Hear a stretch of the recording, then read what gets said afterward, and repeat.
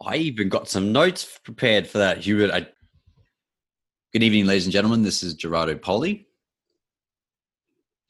And this, oh, sorry. Okay.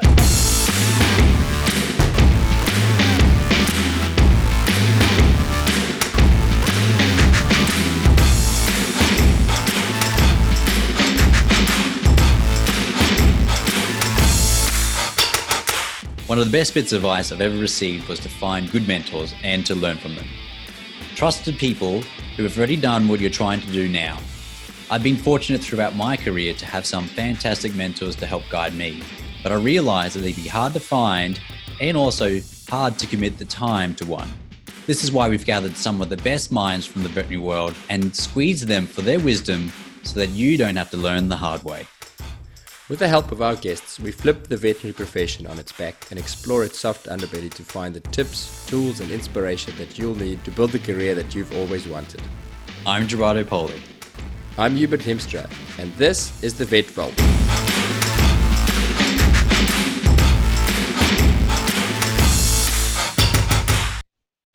Dr. Rob Webster is an emergency and critical care specialist and one of the founding members of Animal Emergency Australia, a group of emergency hospitals in Queensland and Western Australia.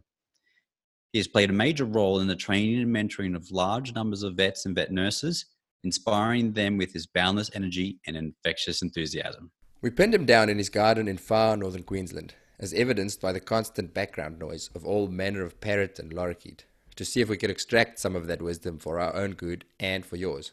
And he did not disappoint.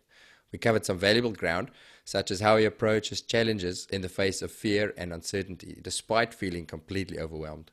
He gives us his views on charting a career path, on whether to specialize or not, and even gives us a few study tips and tells us what he thinks one of the best things is that you can commit your time to, and on why you should always listen to your mother. So please join us in this fascinating conversation with Dr. Rob and be inspired. And I'm going to start with my version of Rob. I met Rob at a congress 2-3 years ago now, Rob. And what strikes you immediately about Rob is just general enthusiasm. I've never met anybody who's more enthusiastic about the veterinary profession, just life in general, and just that infectious enthusiasm when you talk to Rob. And it immediately started telling me a couple of stories and interesting stories. But what I'd like to know, Rob, is your journey to becoming Rob Webster, Rob Webster 2018, moving from young Australian lad to where you are today. Just if you could give us a bit of a rundown of how it all happened. Yeah, thanks, Hubert. And it's a long story, so I'll try and abridge it. The things that I was lucky enough to find in my career that have really made it fulfilling for me was, first of all, emergency medicine. I walked into that one not really expecting it. I graduated from university just wanting to do a GDV, and from there, I after a couple of years, I'd done a few, and the enthusiasm never wanes for those sorts of big, scary cases and trying to make a real difference to patients that go home. So finding emergency medicine was the first thing. The second thing was being able to develop expertise in that field that I really thrive on. So I was able to work with a group of specialists and then sit membership and eventually fellowship, and being able to understand exactly why I do what I do physiologically has really given me confidence and helped me really feel that I'm learning and making a difference in that field. And finally, business ownership. And I was trying to think why business ownership's been so important for me. And I really think it comes down to the degree of challenge. You never get good at it. Yeah. What something goes well today, tomorrow you go 2 steps backwards, and there's a new challenge that you never expected. And it's an absolute roller coaster, but because of that, you get challenged every single day, every single week. And so you can never become bored and you can never master it. And I think those 3 things have come together to make my career, personally really fulfilling so far. I want to jump straight into the physiologically why you do it. Are you happy to share why did you do it? Yeah. um, Now that's two levels. What I meant by physiologically why I do it is, I did emergency medicine for several years, and I knew exactly what to do. For GDV surgery, there's a recipe, right? The patient comes in, you resus them, you give them some fluids, put a stomach tube down them. But what I mean by physiologically is when I got into fellowship training and actually studied the physiology of the body systems and went back to those lectures that I was drunk in or sleeping through in university, the how the renin-angiotensin-aldosterone system works, how cardiac physiology works, how respiratory physiology works, and actually realizing, why I did those interventions. I'm going to give this patient frusemide for its diuretic effect and its bronchodilator effect and all of those sorts of things. And it really helped remove some of the uncertainty and the worry that I was doing either too much or too little for each patient. Okay. And so that's, I meant physiologically for the patient more so than myself. Okay.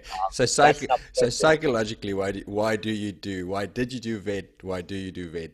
What motivates you? Yeah. I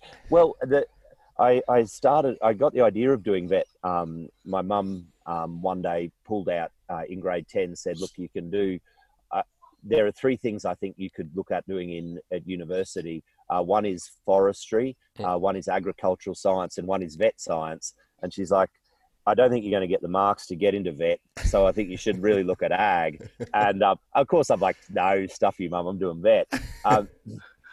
But when I really think it back, it had already, the idea had already formed. I'm sitting at home now in the house I grew up in. I bought it, and it's really important to live here.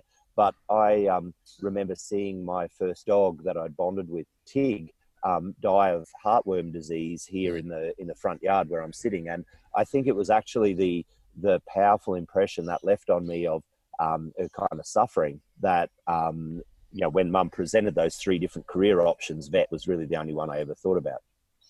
That's cool. You mentioned there, or Hubert brought up physiologically, but you sometimes refer to this the term the buzz, and when you said physiologically, my instinct first was to actually think of the buzz associated with emergency. Is that something, or is that something you can explain to the listeners what the buzz means for you? Yeah, absolutely, and I think I understand that's what Hubert was getting at when he asked the question, and it was something. And I think I go back to my experience in fifth year vet science as a student. I was all set to go and be a cow vet. In vet school, doing large animal medicine was always cool. Well, it was at UQ. You had to wear your boots and listen to country music and grinding cows' feet with the angle grinder. That was where it was at. And I had to do, but you had to do this 2 nights in the emergency centre, and it was a little emergency centre in Bowen Hills. And I walked in, I was late. I wasn't really that excited about it. And I met up with a young vet who was a bit of a show off, and his name was Simon Lemin, who was working that night. And we saw a pericardial effusion, a GDV, and a dog with dilated cardiomyopathy. And I remember these cases coming in, needing to do a really important intervention in each of those 3 cases to keep them alive. And the sense of urgency, the big decision making, the risk taking, all those things appealed to me. And I stayed the whole shift, slept through the next day of university classes, and that was it for me. That's when I realized that there was no other career path. And it's something about that I think this is a job for adrenaline junkies, emergency medicine. I see, Gerardo and Hubert, you as well, interviewing me, and you're both people that kind of want to challenge yourselves. And I think that's what the buzz is in emergency medicine, is no matter what the situation, you're always throwing down the gauntlet and trying to rise to the occasion. You're trying to do something difficult every single day, and I think that's what keeps me coming back for more. That first shift, or that story you just tell. I mean, that could put a lot of people off it completely as well. It's to some. I must admit, you include me in this group of people who thrive on that. But it took me a long time. I think when I was a new grad, if I had a shift like that, that would have taken me months to recover emotionally from it. Do you think your attraction or ability to cope with that is that an inherent personality trait, or do you have thought process, or do you have tricks and tips of how to deal with a stressful situation like that, how to deal with the a crazy emergency situation and the fear and the self-doubt, or do you just do it naturally? There's got to be some natural aptitude. There's something about me that when I'm faced with a difficult situation, I have an urge to master it and get better at it. Mm-hmm. And as well as that, I don't have a high regard for rules, and I'm a bit of a risk taker. And I think those kind of elements of personality, there's something that I see across a lot of the colleagues that I work with that thrive in emergency, because in emergency you do have to be prepared to make a decision without a lot of information, and sometimes where there is no rules. And my mentor, Professor Steve Haskins, used to always say, when death is the alternative, there are no rules. Yeah. And that was, and he's one of the founding fathers of this discipline. And what he said is completely true. So there's definitely some natural aptitude. But what I discovered in about fourth year of university, again, my mum, I feel a little bit odd to be talking about my mum all the time, but they're very wise mothers. And she had been telling me, since I was a little kid, you get out of things what you put into them. And I didn't really realize that until about fourth year university, when I realized that I wanted to become a vet, and I needed to put in a hell of a lot of effort to do that. And since that time, what I've done is every time I'm faced with a challenge, I try and hit it with 100% effort. Yeah. And I think that throwing yourself into the challenge is what gives you the fulfillment when you're on that journey through the time, knowing that you're trying hard and you're not holding anything back. And that's the way I try to deal with emergencies and shifts and careers in emergency. Okay. So you're saying, like, throwing yourself into the challenge. Is there a particular way that you view a challenge or an obstacle instead of sort of, I don't know, being overwhelmed by them or something like that? If you asked me a year ago, I couldn't have put this into words. But I've always felt intense satisfaction in being able to do really hard stuff. And what I realized after doing a little bit of reading about Stoicism, and specifically a very simple book to read, but very profound, was The Obstacle is the Way with Ryan Holiday this year. But the way of looking at those actual obstacles as the things that make you, the things that, if you're building your career, the things that are hardest to deal with are the things that, that actually build the foundations of that career. And I wouldn't have been able to put that into words a year ago, but it always struck me that the things that were the hardest for me to do were the things that I got best at. And some of those things have been surgery, mechanical ventilation in the veterinary field. But as simple as I did a year full time in the army, and I was hopeless at the start at climbing ropes. Couldn't climb ropes at all. Knew that I had to climb ropes to do it. So I went out the back of the accommodation block every afternoon, put my pack on, so I was carrying an extra 10 kilos, and practiced climbing ropes. And at the end of the time in that training platoon, I was the best in the platoon at climbing ropes. And I guess that's what I mean by throwing yourself into those challenges wholeheartedly, but also, at some level recognizing that the very things that seem impossible are the things that you remember, the things that make a difference, and the things that are, I guess, foundations to who you are in the long run. You just keep trying. What do you think would be, I don't know, the first point, the most important thing that you do when it comes to actually tackling a large big project? Because as a visionary of the company, you're tasked with sort of looking to the future and trying to direct and guide the direction of Animal Emergency Service or Animal Emergency Australia. How do you have this grand idea, but then what advice would you offer listeners on how to tackle large projects or large challenges or seemingly impossible things? The first rule comes flippantly into my brain. It's from one of those emergency medicine 101 checklists. It's like, take your own pulse. Don't panic when you're faced with something that looks overwhelming, because it's not. And then remember that if you accomplish 1% of something every day, which seems like a very small amount, it's only going to take you 100 days to do it. So take your own pulse and break things down to very small steps. Claire Sharp, associate professor at, she probably is full professor now at Murdoch Uni in emergency medicine, had this conversation with me. She's an extremely high achiever, and we talked about really big goals.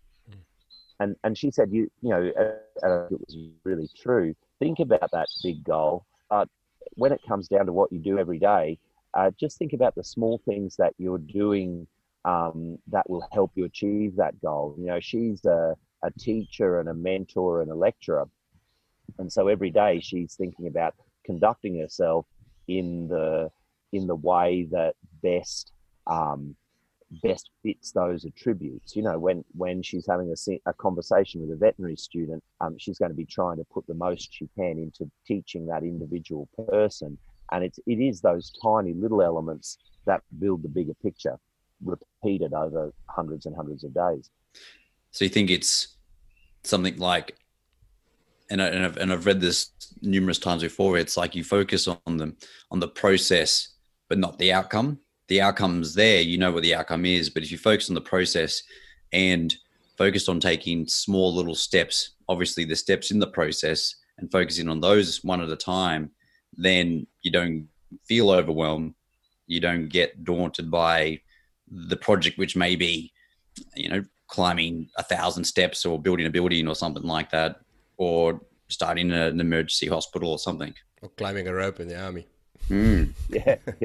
Well, being the best at climbing the rope in the army in the end. Climbing the rope in the army is quite easy because you can actually see the top of the rope, right? And you can define when you're up there. You can touch the bar and then you get down, right? That's pretty easy. But the problem with life in general and veterinary science is you can't see the top of that bar, so you don't actually know. You set these ideas for yourself and these dreams, but in working towards them, they often change, and they're often similar to what you thought about at the start, but sometimes they're totally unrecognizable. And I think that's you don't live that achievement. And the rope is bad because it's really uncomfortable climbing the rope, right? But you spend a fair bit of time climbing the rope and 1 split second touching the bar. Yeah. And then what do? You climb the damn rope again. And so in veterinary medicine, especially, like that, achieving fellowship took me about 5 years of the training program, 2 years of study, and there was intense fulfillment when I opened the letter that said I'd passed. Yeah. Lasted for about 2 to 3 hours. That I still remember, right? You still, when you want to feel incredible, I take myself back to that morning, opening the envelope with Julia, the woman who I'm fortunate enough to marry, we opened it together and it said I passed, right? And I still get butterflies in the tummy thinking about that. But the absolute fulfillment of that process was those years of study, the work put into publishing papers, and the incredible feeling of walking into the exam and trying to write constantly for 4 hours to get enough marks to pass. Yeah. It's absolutely the process rather than the outcome that makes or breaks things. I read a book by Ray Dalio, Ray Dalio's Principles, recently, and there's a thing that he says repeatedly in that book. Now, Ray Dalio is a very, very successful investor, one of the wealthiest men in the world, and he says reaching your goals gives you very little satisfaction. He says achieving success gives you nothing. It's about struggling well. To quote him, he says struggling well is the secret to happiness in life. He says life is going to be a struggle, accept it and do it well, and then that's the secret there. And it sounds pretty much exactly like what you're saying. So when you climb that rope, you may as well try and enjoy getting to the top, because getting to the top is going to be disappointing. Yeah. Well, isn't it that you think about it, when you climb the rope, and then what do? You try and climb a longer rope. Yeah. Yeah, exactly. And what we don't realize, until you sit down and reflect upon it, is actually the bloody climbing of the rope was the fulfillment. Yeah, absolutely. I'm going to go back to the start of your career again, talking about struggles and things that were difficult. Were there things at the start of your career that challenged you more than you anticipated? Things that surprised you how hard they were? Yeah, there were. I remember I won't go through the whole of my first day as a veterinarian, because it was a long day. It was about 16 hours long. But I remember I drove out of the practice on an absolute high, drove a couple of 100 meters down the road and had to stop the car and vomit out of the door because of the delayed cortisone and adrenaline rush that I've been putting off all day. And that really defined the first few years of my career, is that there'd be intense highs, but then you started to realize, that where I started to realize where I'd made errors when I had time to reflect, and that would make me sick. And the biggest challenge for me as a vet is dealing with the uncertainty. And I wish I could say that goes away in time, but I think you just get better at dealing with it. The low point was one night. It was about 1 a.m. in the morning. There was only one nurse and me in the practice, and I had an undiagnosed patient out in the emergency room, and I sat down in the staff room with the 5-minute vet consult. And in those days it was a textbook. I'm sure no one reads a textbook anymore, but it's got a condition on every page, and it's about that thick. And I started at A, and I started leafing through this book, and I thought, this dog could have any condition in this book. How the hell am I ever going to make a diagnosis? And that you kind of think in those early years that as you learn more and as you put into place different strategies to diagnose, that you'll get rid of that uncertainty, and you'll feel like you know what you're doing. But that hasn't been my experience. What I've found is that the problems just get more and more difficult. The diagnosing the intestinal foreign body might become a little bit easier, but there's another problem that you have to deal with. And so in veterinary medicine, you're always working with uncertainty, and you're always working with self-doubt. And being able to recognize that and deal with that has been key to me feeling like key to me enjoying working in the field, because I can now try and understand when I've made clinical errors, but also understand that that's an absolutely human trait, and we're always going to have failures in treatment, failures in diagnosis, failures in client communication. There's absolutely no way around that, and you got to live with them, learn from them, but not let them knock you down. because otherwise it's going to be a horrible a horrible situation you're working in. If you set yourself up for perfection, maybe, Hubert, it's an impossible task, and recognizing that doubt and uncertainty and being able to work with it is probably was a major turning point for me. Yeah, I think that's very valuable. I had a lecturer at uni who, when we touched on this point, and I think one of the students asked him how do you deal with that, and he said, look, if you've done your best, you've really tried your hardest, you can go to bed at night and fall asleep without feeling guilty about willfully doing something wrong. He said, then you're doing well. And I often have to tell myself that as well, to go, look, you tried your best, just let it go. Yeah. That's a great friend of mine, Caitlin Logan, heard it from her professor in a very similar way. Actually, no, it was her first boss. She had an intestinal anastomosis breakdown, and she was crying about it. And he said, it's called a complication. What makes you so special that you're not going to get complications? Yeah. This is part and parcel of doing the work. Yep. And she said that made a big difference for her. She realized, complications occur through error, but error is inevitable. You were talking before, and I suppose this, just reflecting upon what you were saying there about perfection and complications and things, but what about the thought, or I suppose for me, I like to strive for perfection because it feels like as if I've given as much as I can to a particular task or something like that.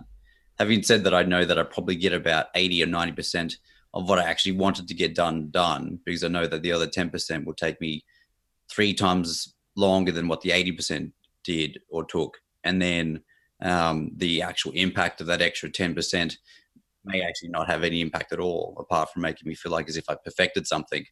But the idea of perfection, but then being okay with it, not being perfect somewhat, but ultimately being okay that you can fail, and being okay with failure is probably a bit more powerful, as opposed to as to not aiming for perfection and being scared to fail. Yeah, I agree, and I'm across a little bit the way I put that, because my intent is to do the very best that I can. But you as you say, you've got to understand when you don't make it, that is not. Don't let that 10% define you. Going back to what you were saying before, Rob, about struggling well and you can't see the future, and I totally agree there. When we're talking about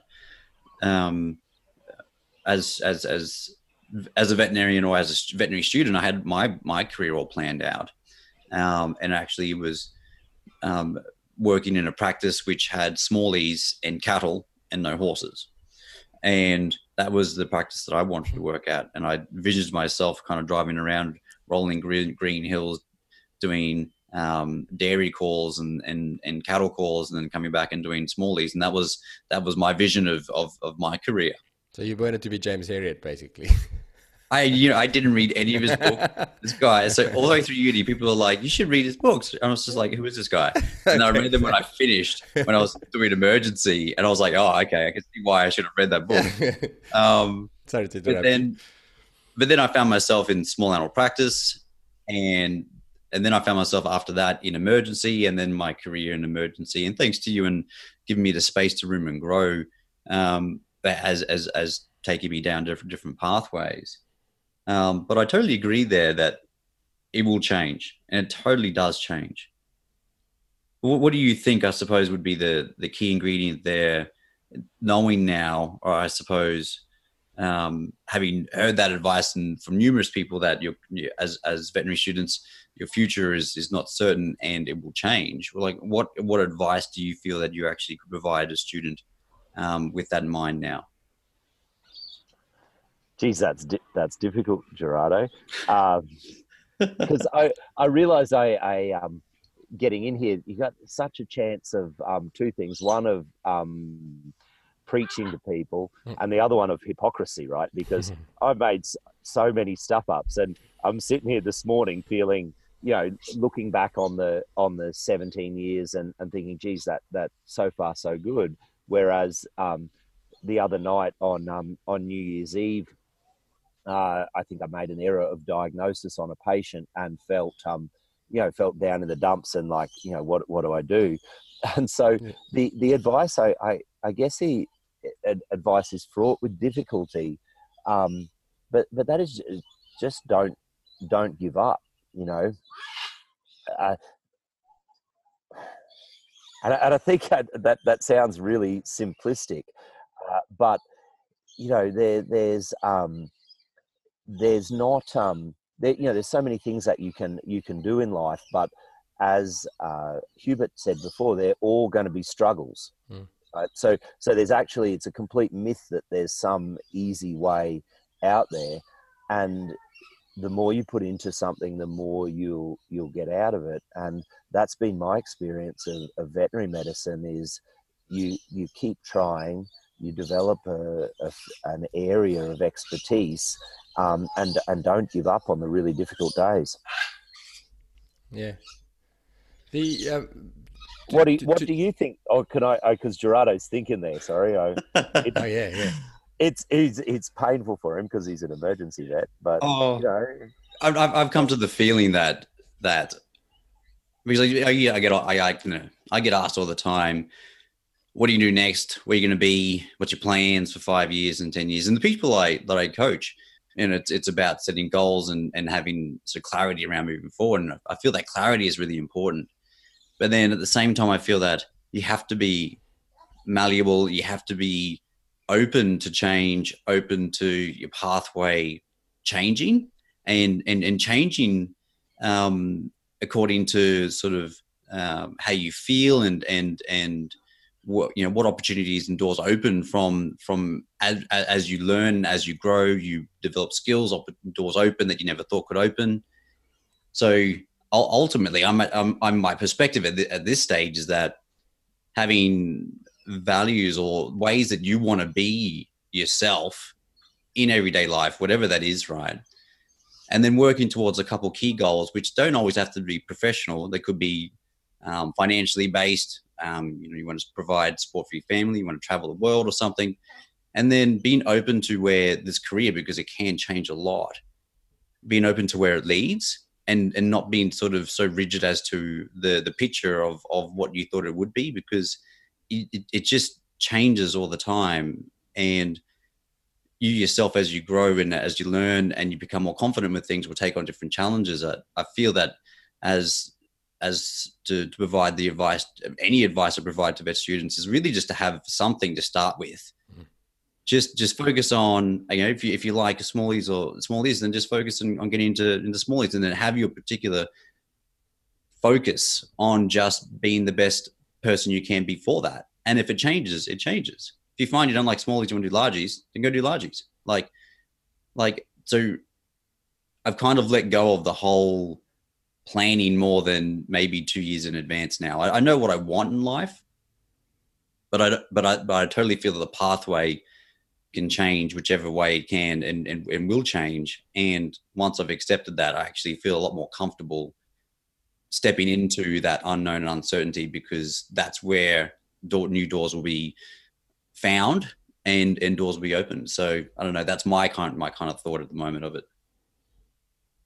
Absolutely. I think that the reason we want to discuss it is that feeling that we did a bit of research, Rob, to prepare for this podcast, to find out what people are worried about, what young vets and vet students are concerned about, and there's a very much concern, and I can remember the same. So you get that degree, you get to the top of the first rope, and then now what? And they look at their role models, and they look at people such as yourself or Gerardo, and you feel, well, how the hell am I ever going to get there? Because that's so far away. And I think so what we're trying to get to is, do you choose that path? Is that a preset goal? Did Rob Webster, the student, have any of this in mind when he started working, or was it just how do you set that pathway? How do you start on that journey? And now, like again, I want to avoid hypocrisy or also giving advice to a vet student now, which is the advice that I'd give to myself, Mm-hmm. because we have, Gerardo's talked about the path changing.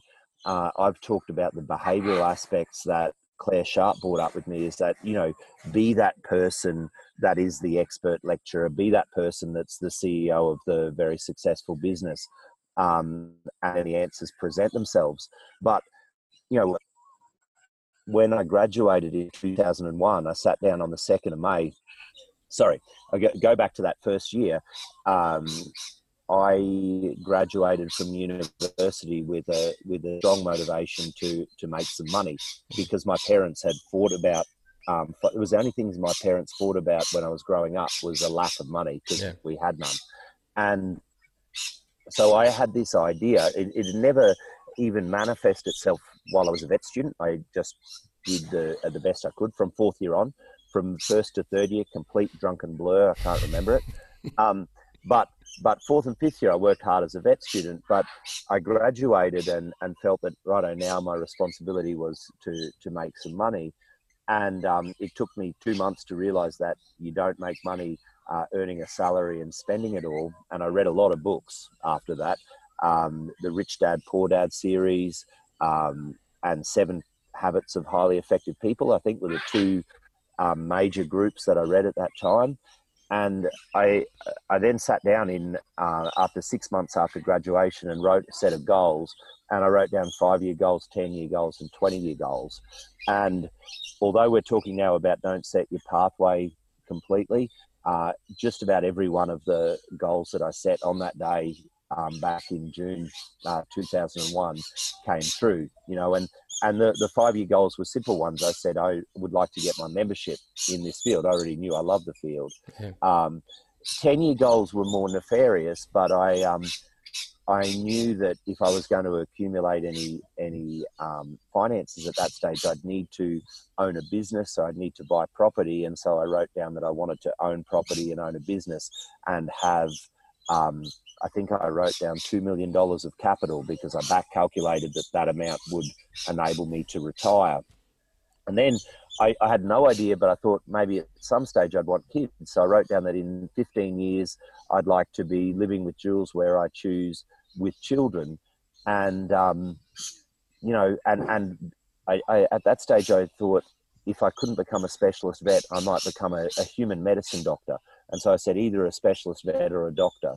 And I wrote those goals down, put them in the filing cabinet.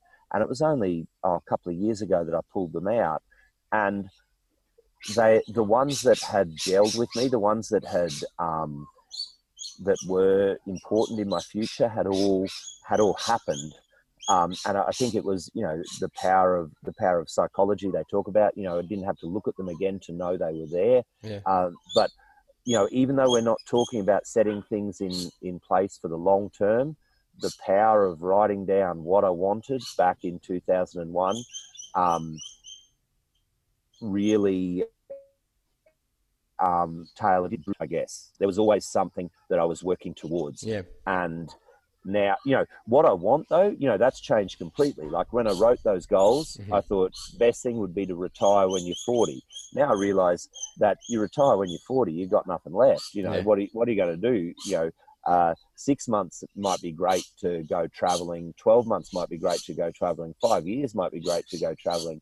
But the actual thing that gives you fulfillment and makes you feel like you are doing something worthwhile, that's that awful thing called work that you show up to every day, and so now I'm like, I got no intention of ever really retiring, just changing the pursuit of what's what brings me fulfillment over time. So yeah, long rambling talk, but don't be afraid to set some goals. You need to move towards something. I think what Gerardo said as well. You've got to pick a goal. You need to move forward. So pick something to move towards, but keep your mind open as to which direction that journey takes. I think would be maybe a nice way of summarizing it, Gerardo. Do you agree? Yeah, no, it's really good. I just I feel that people, especially students, because I get asked this all the time, they kind of want to know what they should do, and that varies. You can't really answer that because they have different interests, they have different strengths, they have different areas of gel with them more than other areas, and essentially like they should have goals, exactly what Rob's saying, is these kind of life goals. But then what I feel is that their career, especially veterinary science, can just go different ways, whichever way they really want it to go. That if they get too fixed on a particular pathway, it can actually be quite constraining, or they might, unless the particular pathway is the key to their actual long-term goal. But I feel they just got to pick something, especially when they're heading out, when you're about to graduate. Just pick a job, don't just pick any job. We've got a set of criteria to look for there, but just have somewhere to go and just start. And then being open to where it goes. And just as long as that pathway, whichever pathway you take, leads you towards the goals that you have, the larger goals in life, then that's the simplest and easiest advice would be just to start somewhere. Yep, absolutely. Hubert, I was going to ask Rob some questions about fellowship study and stuff like that. Did you have anything in mind for that? No, you go ahead, please, mate. For those that are interested in or considering doing specialty, what helped you in terms of your decision-making process towards taking the plunge and actually deciding, bam, I'm going to do this. I'm going to dedicate 5 years, 7 years to heading down this pathway. Was there anything that kind of helped you out there, or was it still to start the process and roll with it? What was your thoughts there? It was for me. It was really just the next step at becoming more expert in the field that I chose. I loved emergency medicine, and I wanted to do it better and better. That was and after membership, the opportunity to do a training program came up. It was quite a difficult training program, and I'll be forever grateful to Dr. Terry King for setting it up with Professor Steve Haskins, where Steve came over and taught us for 3 to 4 months at a time. But really, there was two sides to the decision. One was just the pure opportunity to get better at something that I love doing. But the other was the business decision, because I started my fellowship after we'd bought the first practice, the animal emergency service, between Simon and myself. And I knew that in the long term, if we were truly going to create the future of emergency medicine and critical care, we had to have a specialist. And I thought, well, I better go and learn this and become a specialist. So they were the two sides to the decision, one being a business decision and one being just a kind of a thirst for knowledge. And how did you have any particular things that helped you with regards to when you were studying? You would have spent years and years of study, so you would have spent years and years of time studying. Surely you would have kind of fine-tuned that process and figured out, I suppose, some of the more powerful tools or tips that helped you with. Yeah, so my one study tip, which I say ad nauseum, came from my experience as a vet student, where I didn't know a great deal as a vet student, and so a lot of the reason I passed my exams came down to exam technique. And so what I do is in SWAT-VAC, I just do all of the past exams. And it was only during fellowship that I realized what a powerful technique that was, because answering questions practices getting you in the mindset for sitting an exam. Summaring notes doesn't get you into the mindset for sitting an exam. Reading papers doesn't get you in the mindset for sitting an exam. None of those things practice the display of knowledge and thought. And doing that is the most powerful thing I ever found. So what I would do, say I had to summarize a paper, I'd read the paper and then I would imagine the sort of exam questions that would come out of that paper. It didn't matter if they were, totally irrelevant, would never be used in the exam. But then I'd sit down and I'd write answers to those questions that I'd formulated in my head. And so during the training process, I did a lot of training. I did a lot of question and answer with Steve Haskins and the training group. But I sat down for 5 months of SWAT-VAC before the exams and read and answered questions for those 5 months.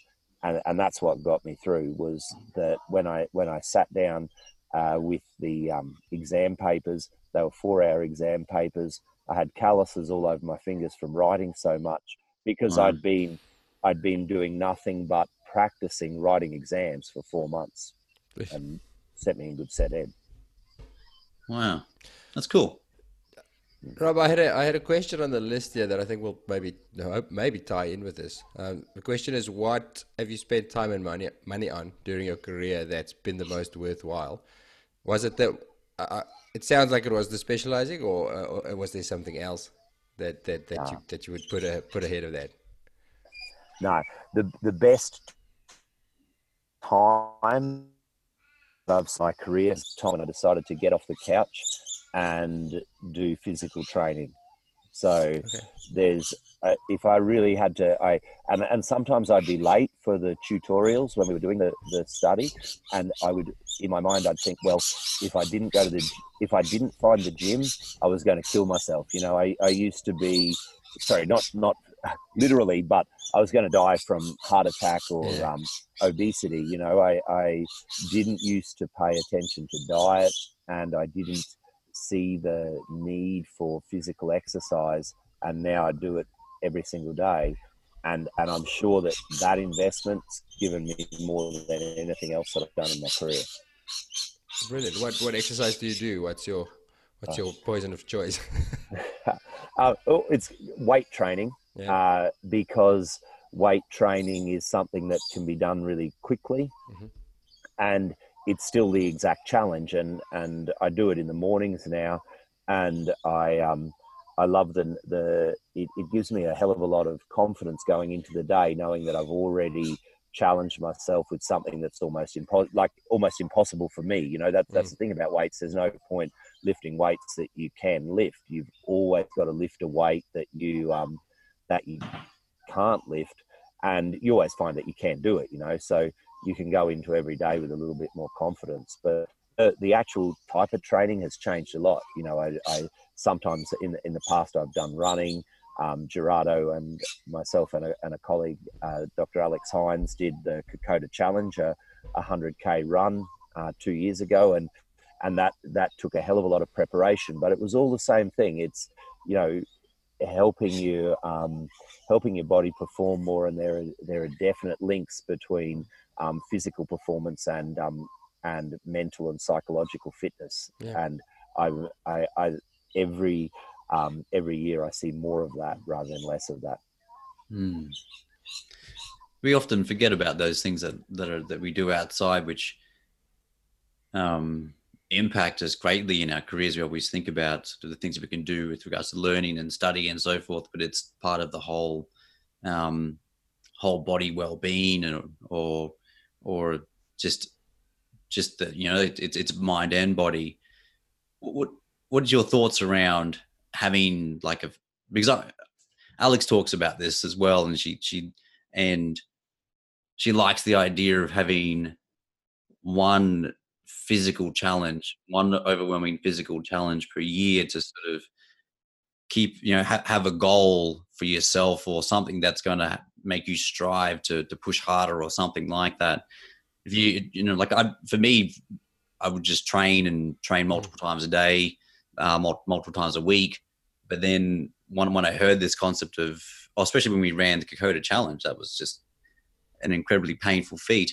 But then it really highlighted to me that actually having the idea of this one challenge per year, what could actually be the motivation or the inspiration to keep training. What do you think there? I like it, but I think it'll vary, the challenge that you that you choose. It's important always to have a challenge. So at the moment I'm training with weights, and just two of the challenges that I'm working on. One is to get up to doing 20 loaded dips, and another one is doing 100 burpees in a row in less than 8 minutes. They're like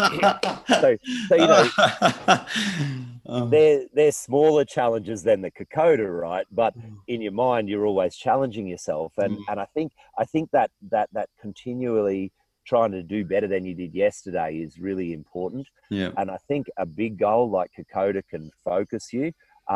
But to be completely honest, I'm scared of doing that goal every year. That was huge. And I think when it comes around, it's really valuable. 100 burpees in a row in 8 minutes. That's a challenge that will take months and months to get to that point. So it sounds like it's only 8 minutes of pain, but that's 8 months of training and whatever and stuff to get to that point. So depending on what you're starting. I'm not so sure about the logic in this. I enjoy exercise, but I don't. We talk about suffering well, but I don't think you need to suffer excessively. Well, Rob's really good at suffering, especially he takes suffering really well. That's the description of my training. Really, is suffering well. It's I love it. Oh yeah, that's interesting. Gennaro, have you got more questions at the moment? No. Do you think there's any other areas that we should explore with regards to Rob's fellowship training? So we talked about, how he studied. We talked about kind of his decision-making process in terms of electing to do that. It was based on wanting to become an expert, and also was one of the stepping stones with regards to progressing in his long-term goals. We also talked about sort of how exercise and things was really important for him. What other areas do you reckon we can explore with regards? I suppose this is purely from a personal curiosity thing, but I think I've touched on it with Rob before. So the decision to specialize, it's something that I've considered in the past, but you had very defined reasons to do it. I suppose my question is it worth it? Is it worthwhile, or is it always worthwhile? Because my reasoning, I'll often get stuck in a thought loop with it to go, it would be great to know more, and it's, as you say, to be at the pinnacle of your field would be a lovely thing. But then again, I look at the impact that it will have on your personal life, and the time sacrifice, the time that you could spend on every day moving forward. And I have up to now, I've been able to justify it, to go, I'm not sure if the investment of time is going to pay off, and I don't mean just financially. I'd be interested to hear your thoughts on that. I definitely agree with you, Hubert. It's not a necessary stepping stone in everyone's career, and sometimes I'm sure it doesn't work out for people the way they envisage at the start. For me, it was really above all the business decision. We started that business, and we were, we Simon and I said, what's our vision? We're going to create the future of emergency medicine, critical care, and you just can't do that without having expertise in the field. And so it was absolutely aligned with our goals. But what I have seen from other colleagues that have done fellowship training is, and the things that I can tell you that it's not, one, it's not the ticket to a free financial future. There are much better ways to improve your remuneration as a veterinarian, rather than doing a fellowship training program. And that would be my first point, is that if you go into fellowship training expecting that it is going to be the last difficult thing that you do, it's a complete misconception. Once you finish as a specialist, exactly the same pressures will apply to you that apply to you before you do the specialty.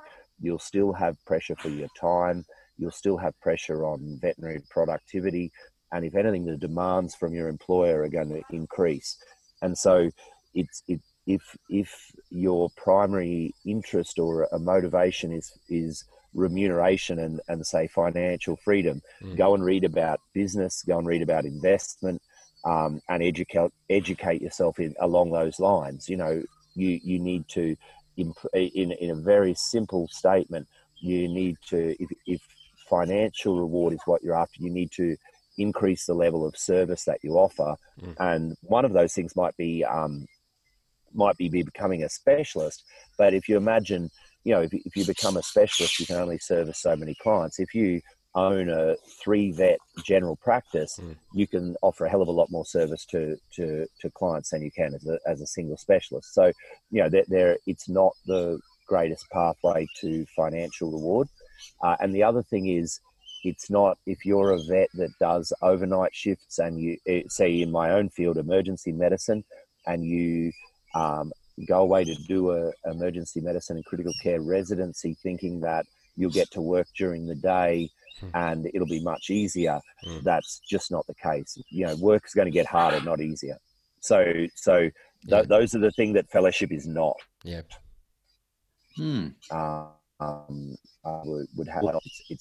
It's not going to make anything easier, and it's not going to be the best way forward financially either. As you said before at the start of the podcast, that the challenges that you face are kind of matching the challenges they kind of match the skills and the knowledge that you have. So I agree there that sometimes knowing more stuff, more knowledge is useful and powerful and helps you feel confident and comfortable. But then you are tasked with dealing with the management of that. You use the example of an intestinal perforation, like foreign body surgery. A veterinarian can do that with foreign body surgery, and then it breaks down. Then you're tasked with the management of a septic patient, and then you're tasked with the management of a septic patient that's in refractory hypotension. That is, in the process of slowly checking out. So the challenges that you'll be tasked with the knowledge that you have will be greater as well, I suppose, too. And I suppose that's the reason why you do it, and it's probably the outcome of learning more and being more capable is that you are tasked with more challenging and difficult situations. Yeah, you're right. Especially as a young vet, I always imagine that the more you study, the easier it will get, because you'll know everything, and then but then the longer you're in the game, the more you realize that that's never going to happen. There's no such thing as knowing everything and being capable in every situation. Yeah. All right. Should we start with a few of the shorter questions? You only got one here, mate. Yeah, well, you've talked about books, Rob. You've mentioned The Obstacle is the Way. It's a great book. Have you got any other winners? Anything else that I need to read? I was thinking about the books. I just love reading, and I do everything from just relaxing, which is the simple page turners, to really looking at lessons for life. And really, I've read a lot of self-improvement over the years, and I go back to Stephen Covey's 7 Habits of Highly Effective People, I think it is. Is that embodied for me 7 ways to think about what you're doing that makes it much more, helps you line up what you're doing with those goals that you set for yourself. And I found that book very profound, and I still remember the 7 habits off by heart. Don't always apply them, but definitely remember them. And when we're talking about finances, that other series that I read right at the start was Napoleon Hill, Think and Grow Rich, which I didn't really understand, and the Rich Dad Poor Dad series. But I think I want to stress to anyone that's still listening now, I read those books in about 2001, and we bought a vet practice in 2005. So, you apply, you read things and they give you a bit of a pathway, but you're not going to go and set it all in motion and make it happen right then. You know, things take a lot of time, and you know, all you can do is you know, make those incremental improvements each day to get you to that goal. So don't expect things to happen overnight, because nothing does. Yeah, absolutely. Alrighty. Favorite quotes? I didn't put that on your list there. You've mentioned one or two already. I like your. I've heard your one before about when death is the alternative, there are no rules. Have you got any other ones that help you through the day? Yeah, what I do, I don't know if they help me, but I write them all down. Yeah. And Gerardo, I've got to give credit to one quote that I remember a lot. That I'm sure it's come from other people, but my colleague John Sarash, who John Sarash, I work with in emergencies at the moment. He's doing a residency in surgery, but he I was talking to him at some stage when a mutual friend was doing one of these 12-week body challenges. Yeah. And I'm like, you know, what do you think of these 12-week challenges, John? He's a man of few words, and he's like, you've got to live the challenge. You've got to live the challenge. Got to live the challenge. And so what I do is I write down anyone's quotes that I think is really worthwhile. And John Sarash, live the challenge, is it was really quite profound. But who else? I'll give you one other one that's in here. Give me 1 second. Do you keep them stored on your phone or your computer, or where? Yeah, just on the phone. Yeah, in one spot, so I can write them down. Yeah. Where are we? Oh, yeah, I'll go back to the one, Gerardo, we were talking about this the other day. Ralph Waldo Emerson, the great American philosopher and essayist, that says, and probably a good way to finish, sow a thought, reap an action, sow an action, reap a habit, sow a habit, reap a character, sow a character, and reap a destiny. Ralph Waldo Emerson, the small things we focus on become our lives, and I think that's very profound, and you know, not a bad way to finish off in a discussion about careers and veterinary science. Can you read that again, please? Yeah. Okay. Yeah. No worries. So sow a thought and reap an action. Sow an action, reap a habit. Sow a habit, reap a character. Sow a character, and reap a destiny. Yeah, that is profound. Yeah, it's and it was written, I think, in about 1880, 1870. So a long time ago. But I guess the truths that we live by were all uncovered a long time ago. It's just, it takes you your whole lifetime to figure them out, and by the time you figured it all out, you know, the travesty of our existence is, who listens to old people? You know, those, you know, it's so horrible. Those old people, by the time you're 80, you've got it all figured out. No one listens to you anymore. Yeah, it's like that's it. But anyway, that's and I read Ralph Waldo Emerson. He wrote an essay called Self-Reliance that Barack Obama says is one of the most profound things he's read. And after reading the essay, it's pretty hard going. It's been rewritten in so many forms by so many other authors in the field of kind of self-help or self-improvement in the 20th century. But it's probably the first time some of these thoughts were put onto paper, and it's really quite an interesting read if you can persist with it. All right, absolutely. I think you're right. I think that is a great spot to wrap up, Gerardo. Yeah, that was awesome. Good job. Thanks, Rob. I think that's it. That was really good. Thanks, guys. I've learned a lot from that. Thank you so much for your time, Rob. Gerardo, always a pleasure to hang out with you. You too, Hugh. Cheers. Have a lovely day. See you later, guys. Talk Bye. soon.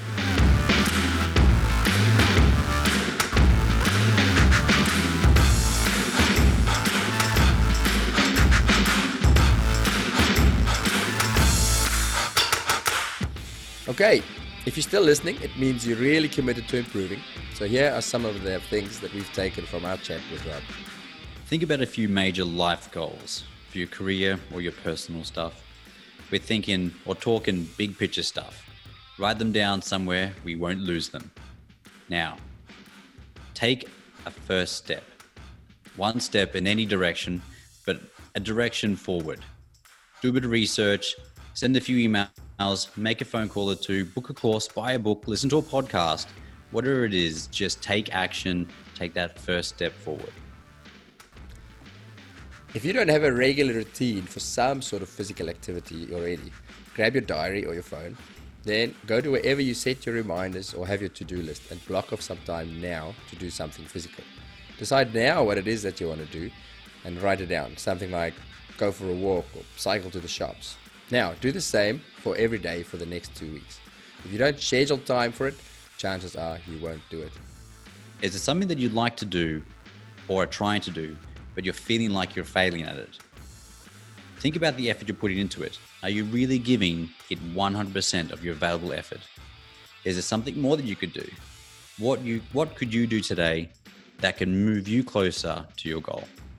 Once you've done all this, go phone your mum. So that's it. It might sound like you don't have much to do this time, but step one might not be quite as easy as it sounds. So get busy and go smash it.